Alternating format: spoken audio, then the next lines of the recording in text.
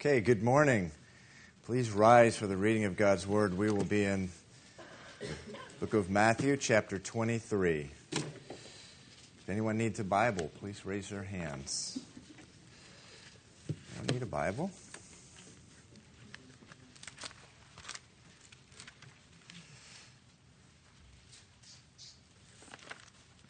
Matthew 23.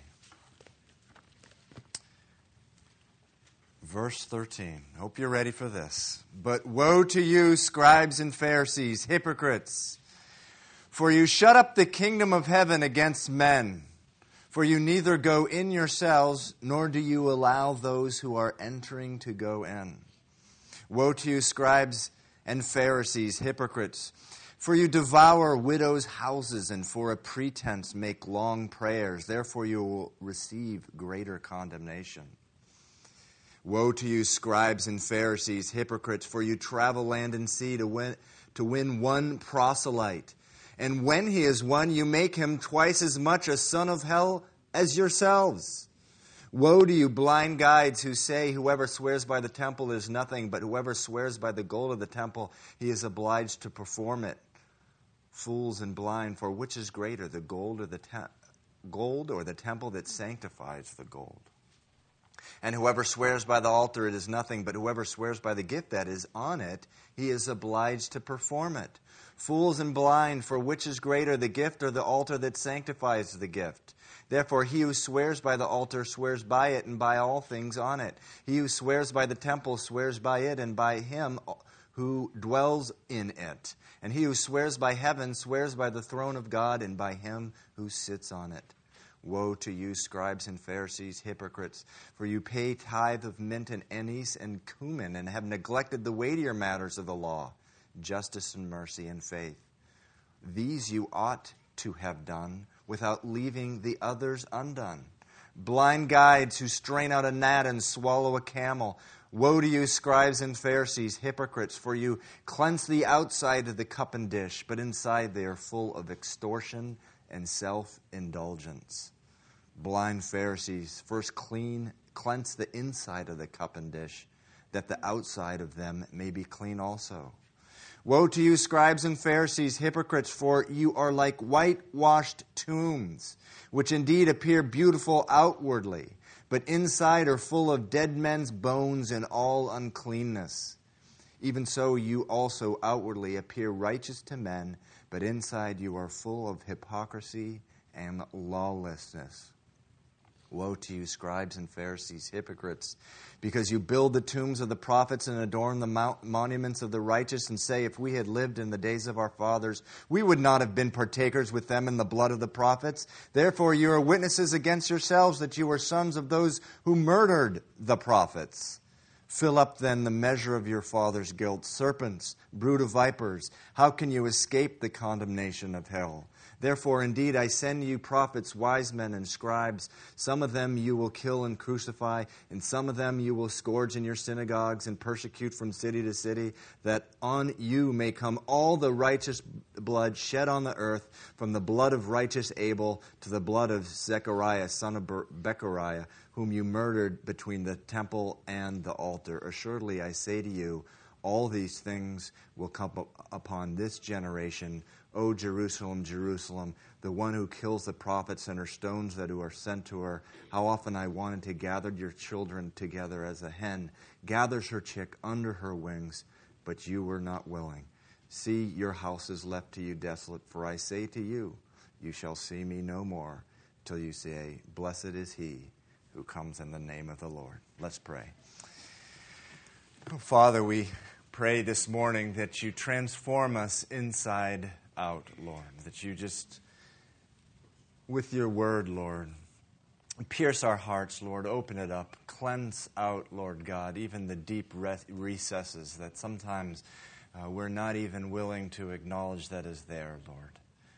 And I just pray that even as your words, Lord Jesus, even as they were just so striking and on the face of it harsh, Lord, that they would do the work in our lives, that we wouldn't be pointing to others, just assuming that these words were meant for someone else other than ourselves, Lord. This word was meant for us. It was meant for us in Boston here this morning, Lord, and at Calvary Chapel in the city. And I just pray that you do your work through your word in our hearts this morning. In Jesus' name, amen. Okay, you may be seated.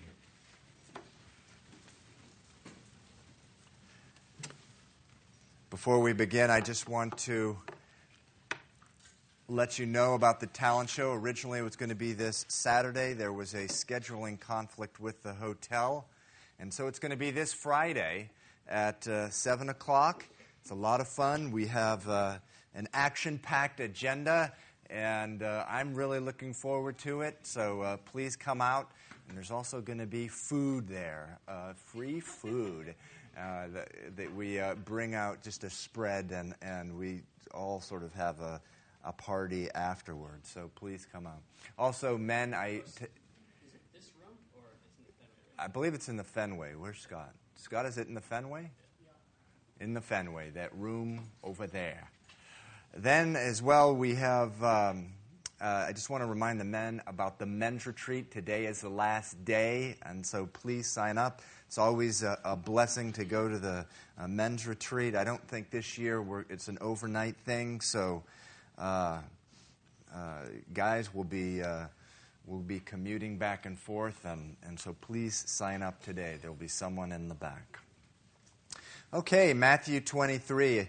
A friend of mine asked me this week what I was going to be teaching on, and I said, Matthew 23, where Jesus said to the Pharisees, "Woe to you who compass land and sea to win a single convert, and when you are successful, you make him twice as much a son of hell as you are." And I went on, and woe to you, Pharisees and scribes, you are like whitewashed tombs, beautiful on the outside, but inside you are like dead man's bones. And he said, wow, that's what Jesus said? Jesus actually said that? And he was kind of blown away. Yes, he did. Sometimes the only loving thing left for God to do in our lives is to give us a dire warning. And if necessary, a warning that will make the hair on the back of our necks stand up. A warning that will just thump us hard enough to get our hardened hearts, our deadened hearts, come back to life. He loves us enough to do that. Believe it or not, this chapter it's an expression of God's love. This past week, my wife and some of the ladies in the church went down to Maryland to a pastor's wives conference.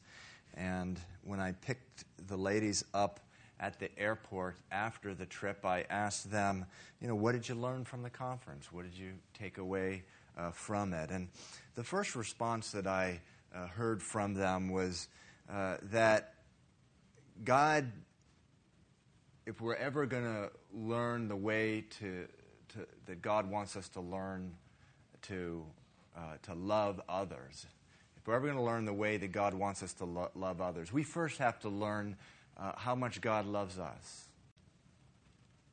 And that's what the women, I guess they drilled into them this week at the Pastor's Wives Conference. The more you learn how much God loves you, the more you will love others like God wants you to love them. And the next day in my devotion time, I was thinking about what the women had said, and how do I learn how much that God loves me? How do I go about learning, understanding how God loves me? And it is very clear. The Bible has a very clear answer, and that's the cross. The cross.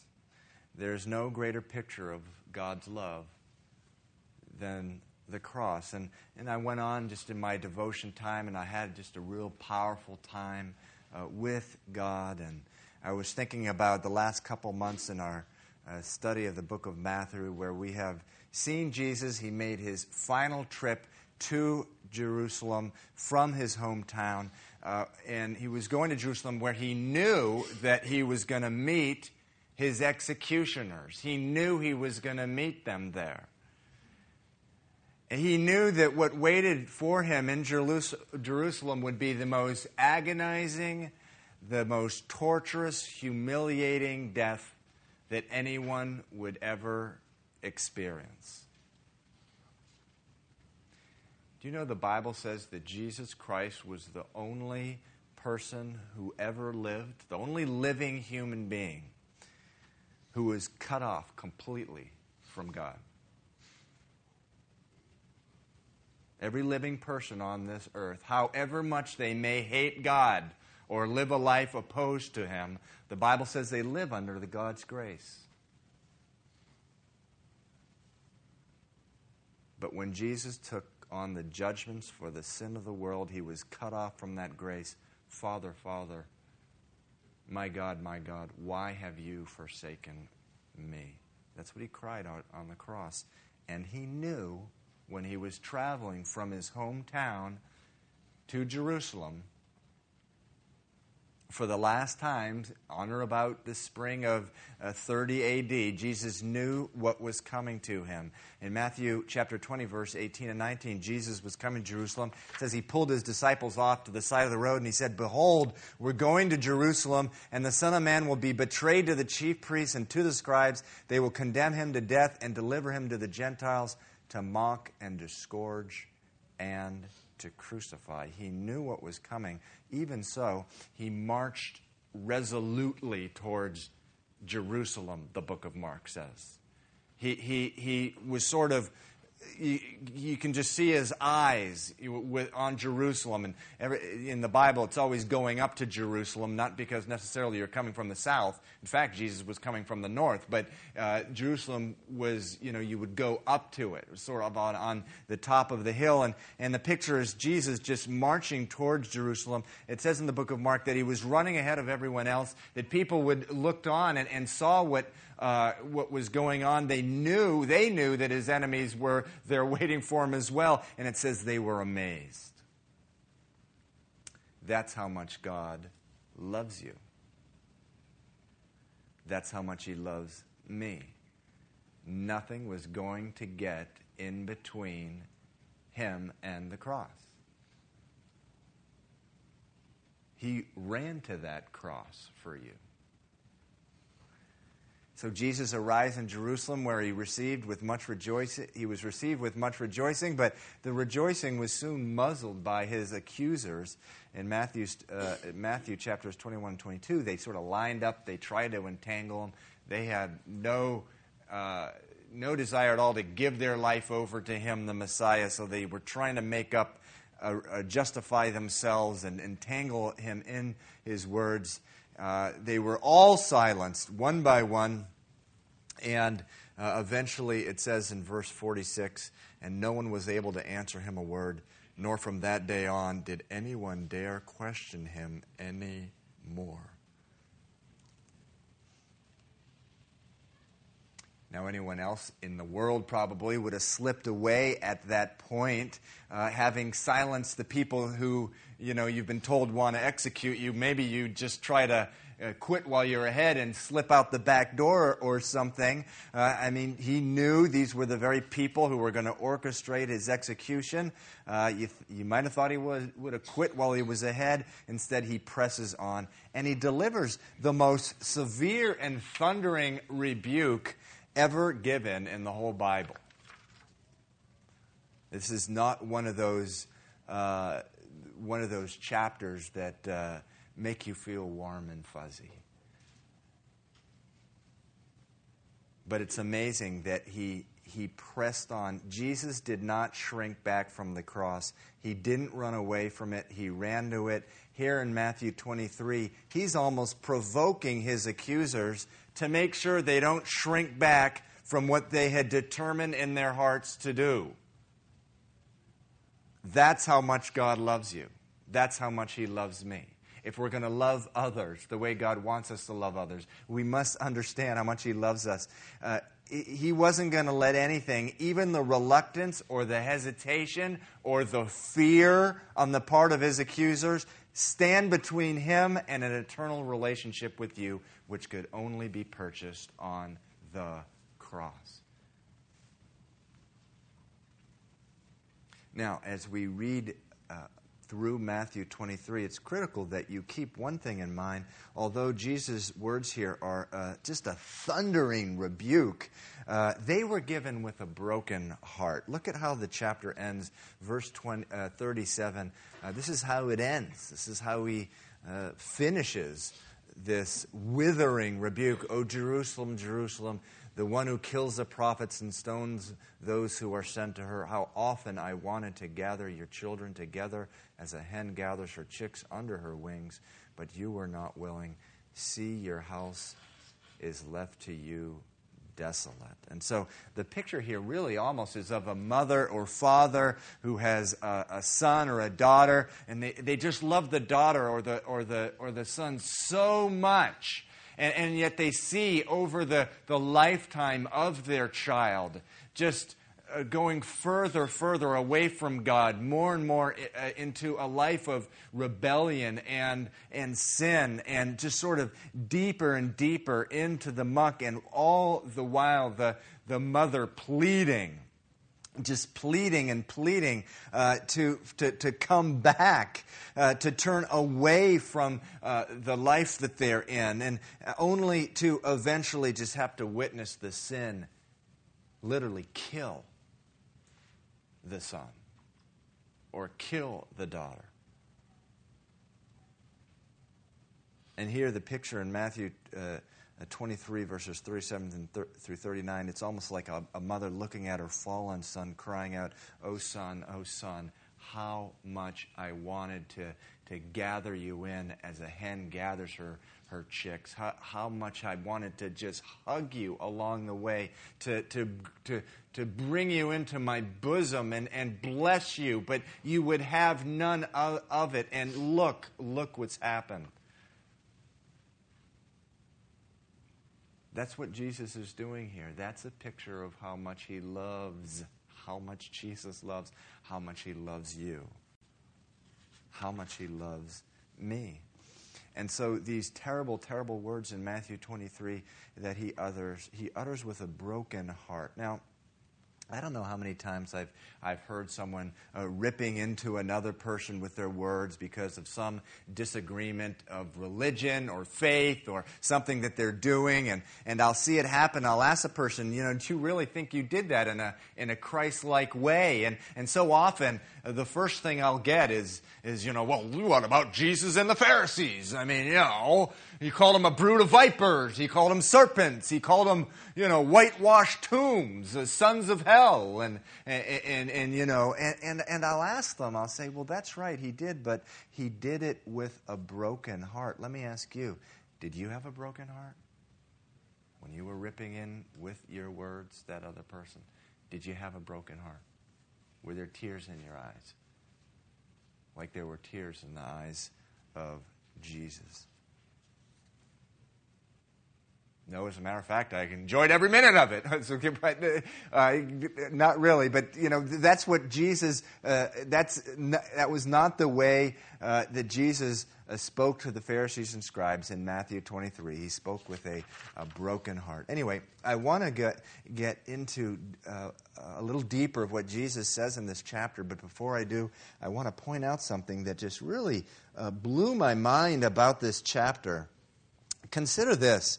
Matthew 23 was Jesus' last public teaching. Everything else he says from now on, he just says to a small little band of his disciples. And this was his last public teaching. What a finish, huh? Anyone remember his first public teaching?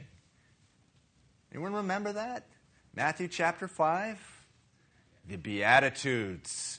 The Beatitudes, his first public teaching. Matthew chapter 5 on a mountainside in Galilee. The blesseds. Blessed are the meek. Blessed are the merciful. Blessed are the peacemakers. We call them the Beatitudes. First public teaching. Now, many believe that, and the evidence of this is just striking. It's even astonishing that there's a direct link between this, his last teaching, and that, his first teaching. Those were the Beatitudes. Here, what's the word that he says over and over again? Woe. whoa. It is believed, and it's just amazing when you start looking at it, that the two, he was deliberately and purposely linking these two. Now, the Greek word for blessed in Matthew 5 is the word makarios, which means to be supremely blessed.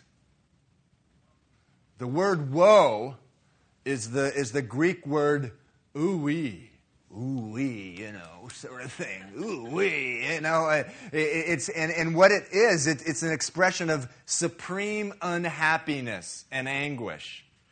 The exact opposite of blessed is the word woe. Now, does anyone remember how many Beatitudes there were? Anyone remember? 8. Guess how many woes there are? 8. Now you really see how the two are related when you put up each beatitude, each blessed, up against each woe. What was the first beatitude? Matthew 5, verse 3. Blessed are the poor in spirit. Why? For they will inherit the kingdom of heaven, or for theirs is the kingdom of heaven. What's the first woe? Well, let's read verse 13 of Matthew 23 again. Woe to you, scribes, Pharisees, hypocrites, for you shut up the kingdom of heaven against men, for you neither go in yourselves, nor do you allow those who are entering to go in. So the first beatitude is how to get into heaven. The first woe is about how someone stays out. Wow. You get into heaven by being poor in spirit. You stay out of heaven by being proud in spirit. Now, some of you may remember when we were going through Matthew chapter 5, there are two Greek words for poor. One was the word penis, or penes. And the penes were the working poor, a man or woman who they performed some sort of menial job, but they didn't really have much money at the end of the day other than their food. They lived from paycheck to paycheck. Some of you may be thinking, yeah, that's me. I'm penes, or whatever. But the word penes, though, is not the word used here in Matthew chapter 5, verse 3. When you see poor in spirit, the word for poor here there in Matthew 5, verse 3, when it says poor in spirit, is the word patokos. Patokos means someone who's totally destitute, a beggar, someone who has no money. They're under sort of a mountain of debt they'll never be able to get out of. They wear rags for clothes, and they completely rely on what others can give them in order to survive. Patokos, poor, destitute. So to be poor in spirit or spiritually poor means that you have come to the place where you realize that you have nothing to offer God, not a dime to offer Him, not a dime of goodness. You're under a mountain of debt, 10,000 talents. Remember we studied that, $10 trillion essentially. Your spiritual clothes are rags. Filthy rags. In other words, your most righteous acts are as filthy rags before the Lord. So when Jesus says, blessed are the poor in spirit, for theirs is the kingdom of heaven, He's given the gospel in a nutshell. What He's meaning is that it's a man who's poor in spirit has reached the point in their life where they realize that all the work that was or is ever needed to work salvation in their lives was done on the cross when Jesus died for their sins. And a man or woman is poor in spirit when they realize they're completely destitute of anything, of any merit that they can offer God, and they have to lay hold of the cross. And that's their only hope of salvation. That's what poor in spirit means. Now, the first beatitude stands in like a polar opposite to the first woe, where again Jesus says, woe to you, Pharisees, For you shut up the kingdom of heaven against men, for you neither go in yourselves, nor do you allow those who are entering to go in. So if the first beatitude is, blessed are the poor in spirit, for they shall enter the kingdom of heaven, the first woe again is, woe to those who are proud in spirit, for they shall not inherit the kingdom of heaven. Remember Jesus' description of the Pharisee in the first few verses here in Matthew 23. It says in verse 5, it says, But all their works they do to be seen by men. They make their phylacteries broad and enlarge the borders of their garments. Remember what we said that meant. They just made a loud public display of their righteousness. Look at how much I pray. Look at how much I give. Look at how much how earnestly I fast. And the cross was offensive to them. They were convinced that their goodness and their spirituality was more than enough to get them into heaven. They were not poor, but proud in spirit. Now, nowhere is there a greater picture of the contrast between proud in spirit and poor in spirit than in Luke chapter 18. Turn with me there. Luke chapter 18. You'll actually see there a Pharisee next to a person who is poor in spirit. This is one of those verses I really like just bringing up in a message 3 or 4 times a year. Very well-known parable that we need to constantly expose to our heart. Verse 9, also he spoke this parable to some who trusted in themselves that they were righteous and despised others. 2 men went up to the temple to pray, one a Pharisee and the other a tax collector. The Pharisee stood and prayed thus with himself. God help us when we're praying to ourselves. But anyway. The Pharisee stood up and prayed thus with himself. God, I thank you that I am not like other men, extortioners, unjust, adulterers, or even as this tax collector. I fast twice a week. I give tithes of all that I possess. And the tax collector, standing afar off, would not so much as raise his eyes to heaven, but beat his breast, saying, God, be merciful to me, a sinner. I tell you, this man went down to his house justified rather than the other. For everyone who exalts himself will be humbled, and he who humbles himself will be exalted. That is the difference between someone who is poor in spirit and someone who is proud in spirit. And when you look at this parable, the thing that is so striking about it is how deceptive pride is. You know, the danger of pride, you may have heard this before, is you don't know that when you're being poisoned by it. That's the most dangerous thing about pride. And it really takes a work of God to expose your pride to you and to put it underneath your nose and show you how smelly it really is. Some of you may have read the report recently of a high school on the Cape that was having a problem with the high school students using drugs. And they actually, so everyone's worst fear in high school, they actually put an undercover cop enrolled. So a pretty young blonde girl enrolled in the school as a student. And, she's just buying drugs from a whole bunch of guys. 9 guys were busted selling this undercover cop drugs. And that came out a few weeks ago. Well, yesterday I was reading another report in the newspaper about Boston Latin, where my son Sam is. And, from a worldly perspective, you've probably heard about Boston Latin. It's a very famous place, very competitive school. Really smart people go there. Its list of graduates is like the United States Hall of Fame. Ben Franklin, Samuel Adams, John Hancock, soon Sam Cole, will be going right behind. Anyway, there's this article in the paper yesterday about some Boston Latin student who hacked into the school computers. Do you know what my first reaction was? Well, I'm glad my son Sam goes to that school rather than that other school where everyone's using drugs. And all of a sudden, I felt the Lord speak to my heart. Excuse me? What did you say?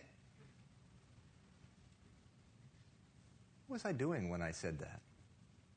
What was I doing when I said, I'd rather have Sam go to that school than, a bunch of drug users? I was praying to myself, just like that Pharisee, just praying to myself, trumpeting, So what was it anyway? What was the root of what I was saying? What was the root? What was it rooted in? Pride. My pride. Interesting contrast between a computer hacker and a drug user. I mean, a computer hacker is like, what a picture of pride, right? Some guy, sitting in his private room, controlling the world, that smug feeling, his heart just rising up. A drug user, on the other hand, is someone who is getting to the point where they're poor in spirit, spiritually impoverished. Why does a person use drugs? Well, it starts off, it's a great feeling, but eventually, you know what it turns into. You feel worthless. The more you use, the more worthless you feel.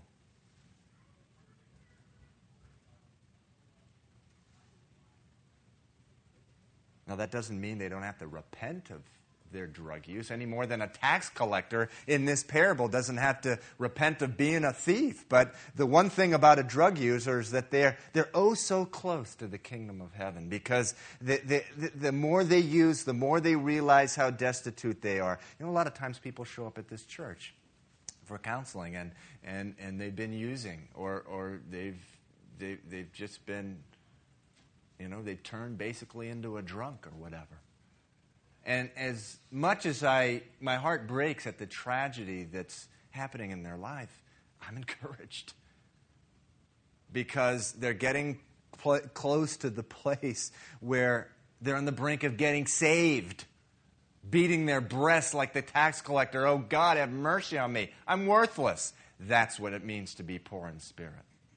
What a contrast. Pride. Listen, Jesus rarely spoke out against those things that we typically think of as sin. Sexual immorality, drugs, alcohol. Almost overwhelmingly, when he addressed sin, he addressed what? Pride. You know why? It's not because he condoned alcohol abuse or sexual immorality. It was because of this. No one has ever been shut out of heaven because of drug or alcohol abuse or sexual immorality. But every person who has ever been shut out of heaven has been shut out for one thing: pride. Pride is the fuel of unbelief. Pride is the belief that there is something about us that deserves God's favor, that deserves heaven, that just deserves God. Pride is the belief that our lives can be a substitute for the cross. And so this amazing link between Matthew chapter 5, the Beatitudes, and Matthew 23. What's the next Beatitude in Matthew chapter 5? Blessed are they that mourn, for they will be comforted. Or what's the next woe in Matthew 23? Next woe in Matthew 23, it says, woe to you, verse 14, woe to you, scribes and Pharisees, hypocrites, for you devour widows' houses, and for a pretense make long prayers. Therefore you will receive the greater condemnation. Now, who was Jesus talking about in Matthew chapter 5 when he said, blessed are they that mourn? He was talking about people who mourn over their own sin, people who see the goodness of God and what an affront and how nasty their sin is when it's put next to the goodness of God and their hearts are broken. Contrast this with the Pharisees. Far from mourning over their sin, they're sort of just looking out for some opportunity to sin and piling it on. Devouring widows. You can hardly think of a more arrogant, proud, and wicked kind of lifestyle, right? I mean, the man or woman who is so full of themselves, they think they have a right to help themselves to the very least in society. And rather than comforted, what's going to happen to them? They're going to receive the greater condemnation. The Bible talks about rewards in heaven, and some getting more rewards than others. It also talks about a greater condemnation in hell. Pretty amazing link between the second beatitude and the second woe. How about the third? Blessed are the meek, for they shall inherit the earth. Well, what was the third woe? This was a real woe. Verse 15, woe to you, scribes and Pharisees, hypocrites, for you travel land and sea to win one proselyte, which means convert. To win one convert, and when he is won, you make him twice as much a son of hell as yourselves. Wow. Meekness. Blessed are the meek. Meekness is a form of humility. A man or woman who is meek does not draw attention to themselves. They divert any attention that is directed to them. They just divert it to God. In other words, their life is like a signpost pointing to God. Oh, that all of us would get to that place where our life is literally like an arrow pointing to God, or pointing to Him, pointing to Jesus. How different than the person described in Matthew 23, verse 15 there, who is so obsessed with attention being drawn away from God to himself, he'll travel land and sea to do it. Rather than inheriting the earth like those who mourn in Matthew chapter 5, these men Jesus describes as sons of hell. A son of hell is a person whose inheritance is hell, eternity apart from God, a judgment they have earned by a life of rejecting God. The fourth beatitude, blessed are those who hunger and thirst for righteousness. The fourth woe, what is it? Verse 16, woe to you blind guides who say, whoever swears by the temple, it is nothing. But whoever swears by the gold of the temple, he is obliged to perform it. Fools and blind, for which is greater, the gold or the temple that sanctifies the gold? A man or woman who hungers or thirsts for righteousness is seeking a relationship with Jesus Christ. The Bible says that Jesus is our righteousness. But as we see in verses 16 through 22 there, the Pharisees were not interested in a relationship with God. They were interested in man-made rules. Man is ever wanting to replace a simple relationship with the living God with rules. So if you swear by the temple, you're not bound by an oath. If you swear by the gold of the temple, you were bound. They made up silly things like that, then followed them and felt justified by following them. And they were just creating a religion for themselves in which they, not God, was king. They weren't, again, seeking righteousness. Those who hunger and thirst for righteousness. They were doing precisely the opposite. The fifth beatitude, blessed are the merciful, for they will obtain mercy. Now look at the fifth woe, verse 23. Woe to you, scribes and Pharisees, hypocrites! For you pay tithe of mint and anise and cumin, and have neglected the weightier matters of the law, justice and mercy and faith. These you ought to have done without leaving the others undone. Wow. Is there any denying that Christ was linking these two teachings? You know, these scribes, they went through this enormous effort to obey the Old Testament law of tithing, giving 10% of their income, to the point they were giving 10% of their herbs. And so they, can imagine with their razor blade or whatever, just parceling up, herbs. Have you ever seen anise seeds, those things? They have them sometimes in restaurants when you go on out. They're these tiny little things. I mean, I can't even imagine someone going, okay, 1 for God, 9 for me, 1 for God. 1, how much trouble that would take to do that. And Jesus says, he says in verse 24, he says, by doing this, you're straining out a gnat and you're swallowing a camel. I love that. You're straining out a gnat while swallowing a camel. I mean, you guys thought a supersized McDonald's Big Mac was big. I mean, how about a camel sandwich? You like a whole camel sandwich. But anyway, that's what they were eating. According to Leviticus chapter 11, gnats and camels are unkosher. Jews were forbidden to eat either of them. Some of you may be thinking, does someone really need a law to not eat gnats? But yeah, I guess so. But anyway, gnats represented the smallest, tiniest, unkosher food, whereas camels were the largest. And anyway, at the time of Jesus, observant Jews would go through the greatest length to avoid swallowing a gnat. Actually, gnats, they used to be prevalent in wine cellars. And so what they did when they drank wine is they drank wine literally through a terry cloth. Some of them would put a little terry cloth over their wine goblet and drink it so as, to make sure they didn't swallow a gnat. And they were very observant at doing that, kind of like, parceling out the little anise seeds. And that's what they used to do. And so when Jesus here says you strain a gnat only to swallow a camel, he's meaning you're so careful to observe the most minute letter of the law down to the last seed, but you are completely ignoring the very thing the law represents: justice, mercy, and faith. So what was the camel they were swallowing? They were ignoring love. Love for God and neighbor, which summed up the law. And yet they were ignoring it.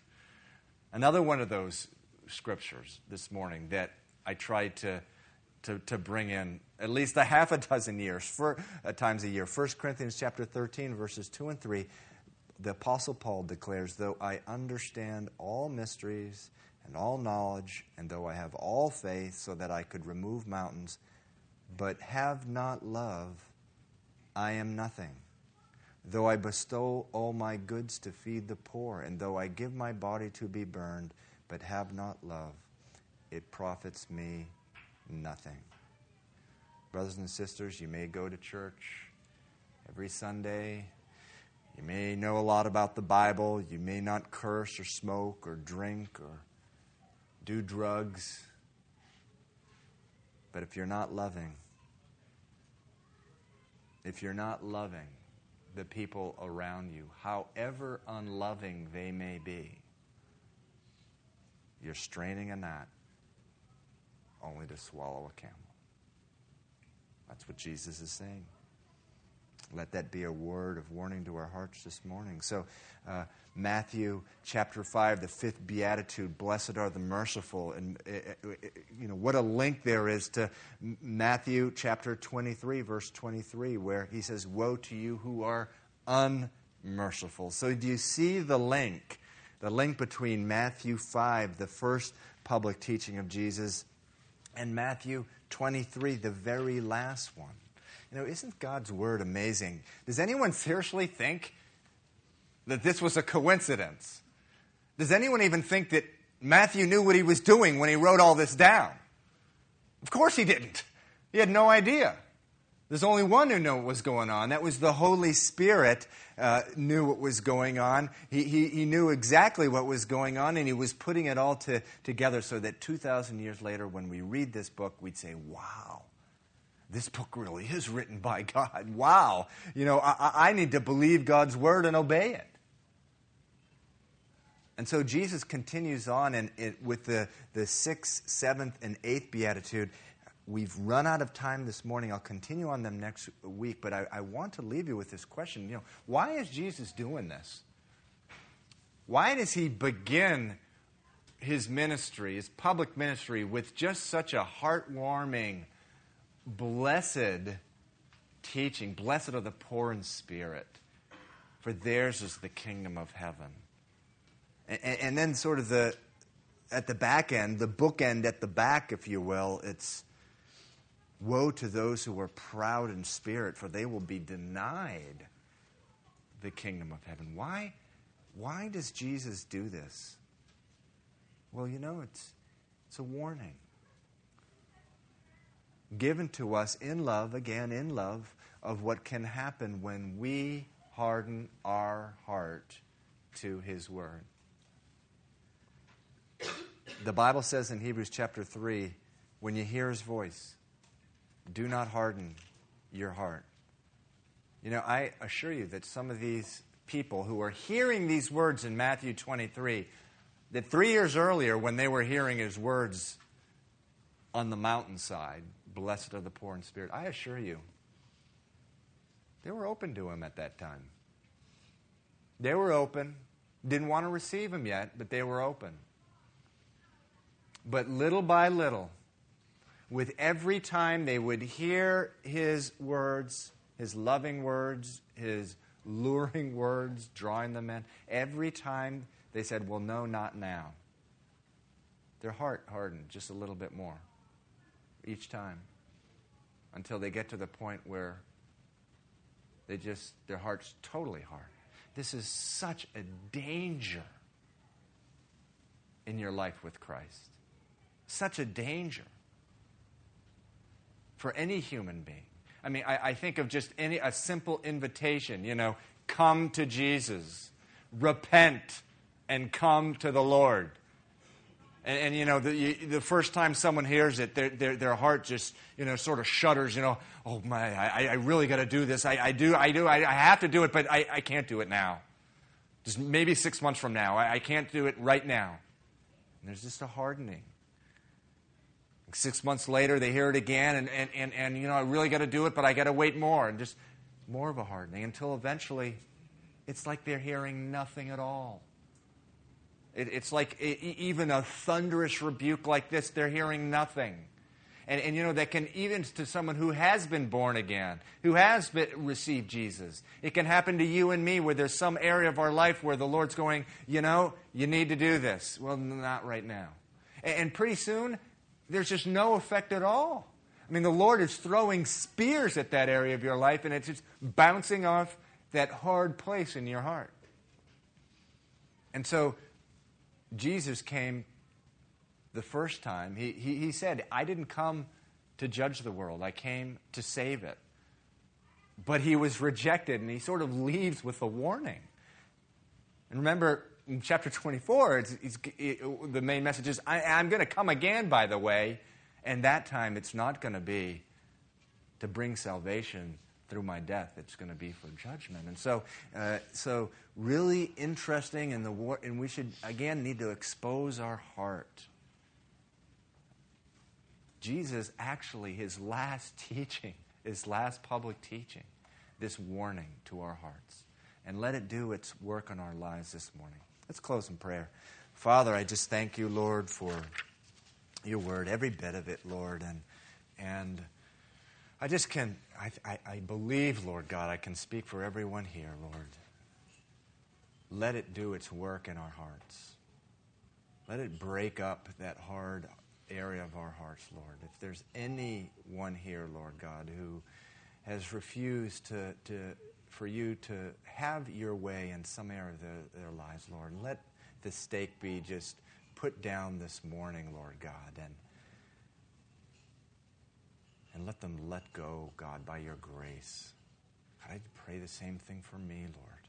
If there's any area of my life, expose it, Lord, that I would lay it down. And Father, I just thank you so much for sending your Son into the world. Lord Jesus, I thank you so much for the courage of pressing on to the cross. Continue to show us how much you love us, Lord. I pray this in Jesus' name. Amen. Okay, well, God bless you, and if anyone needs prayer,